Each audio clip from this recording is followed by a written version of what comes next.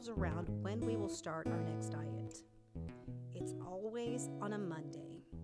It may or may not involve a membership to a gym or a food program, and it may last for a few months or perhaps just until that next temptation is too much to overcome. Or maybe that's just me.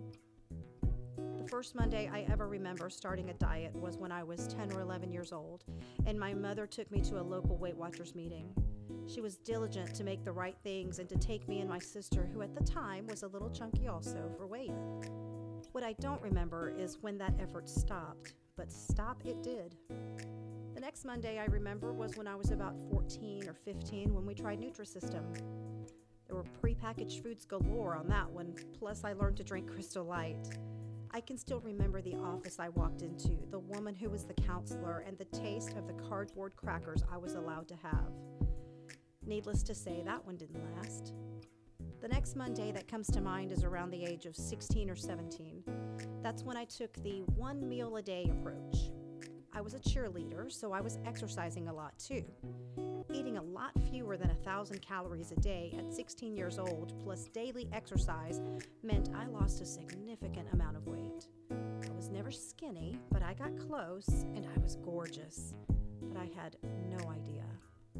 And starvation isn't a strategy, so it wasn't long before that weight started to creep back on, and I was looking forward to another Monday. In college, all hope was lost.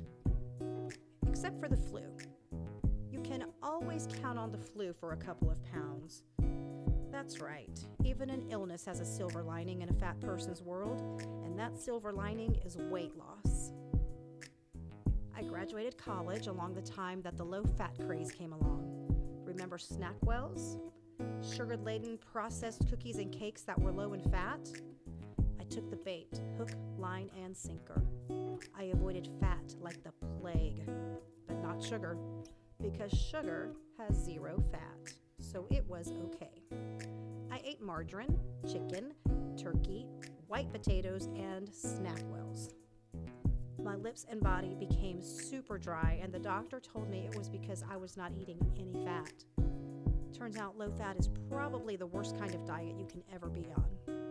That's when I discovered Atkins and his marvelous high-fat, low-carb system. I ate eggs, cheese, and meat, and I lost a bunch of pounds. Then I remembered I really like carbs, and that's all she wrote. Monday after Monday came along, and I started another round of Atkins, Jenny Craig, Whole30, veganism, which lasted 6 months, and a year of being vegetarian, all with no success. My most recent Monday came about a month ago when I began a round of keto. Almost 4 weeks of keto yielded a 3-pound loss. So last weekend, I gave up again. And yet there will be another Monday.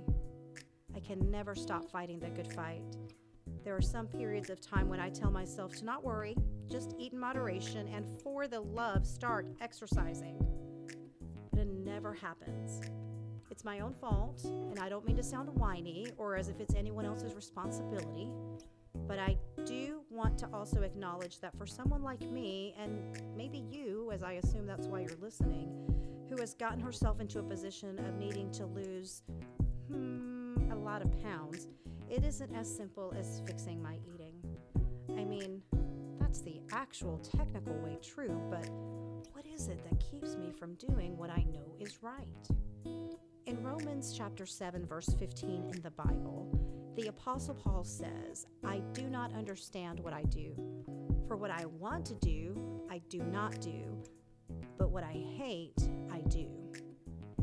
And while that scripture is obviously not speaking about starting a new diet on Monday, it's exactly how I feel. There's this battle between what I want and what I know with what I actually do.